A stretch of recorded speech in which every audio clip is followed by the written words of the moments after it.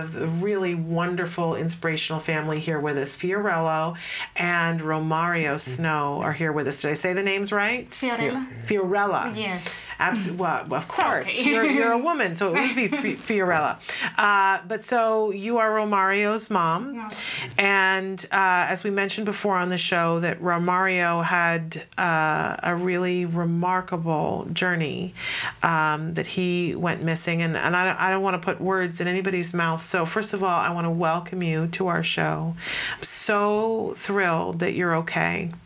I just want to reach out a hand to you and say that we're all grateful that you're home and that you're safe and that you're okay. Want to talk first with Mom and have her tell a little bit about where were you on June 27th when he went missing? Yes, we were in Chinatown area in Los Angeles doing our routine shopping, and there was a TV program, and something bothered him. You know, some noise, some images. I have no idea what it was, but it's part of the disability. So I contacted the person there, the salesperson, and actually the owner of the place, and I said, is there any way that you could change the channel or turn it off or something, considering that nobody was watching it? Yeah. I have, Romario, that he's in the middle of a crisis, and something is bothering him with that, and he refused to do it. So at that point, Romario noticed that it was a person that didn't want to comply, with helping him out or support him. He sensed that, and since he saw that, he just eloped from the place. He ran off. And what were you feeling in that moment? Were you just terrified? I was terrified. We didn't know where to look for.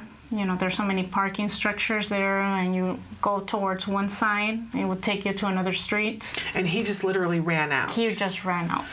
Okay, so, and you are a really young mom, even though he's 18 years old, you're a young mom, and you've got two little babies. Twin babies. That are just absolutely, you're a good big brother, right? Yeah. Yes, and they're gorgeous babies, Thank you. so you had your hands full, and people need to know that this is not an easy thing for any of you. Exactly. But so then you started on a journey of 20 days of racking your brain and walking the streets looking for this young man. You weren't going to give up no matter what? No, we didn't give up. We decided to do the job, the detective job, us personally, me and my mom and the babies. We didn't know where to look for. He had eloped one time before, and he went towards Santa Monica Beach. Okay. That was the first place where we headed to.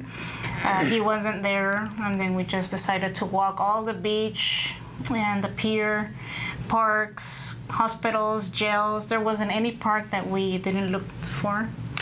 Okay, so Romario, tell us a little bit about what was happening the day that you left. What did it feel like for you? I feel scared. I was running away. And do you remember what it was that bothered you that you decided to run away? I was bothered, and a black man was hit in the eye. Oh, okay. So you saw some violence, and it was disturbing to you. And they got away, and they get away. Okay, so you left. How much of those next 20 days do you remember? I remember I was running away so many miles, too much walking. I was hurt in the feet. I hurt the feet, and the hands and arms, anything. And do you remember how you stayed safe during those 20 days? Were there people who helped you? They got people some change your money and safe. So they would give you, sometimes people would give you some money? Yeah. Okay.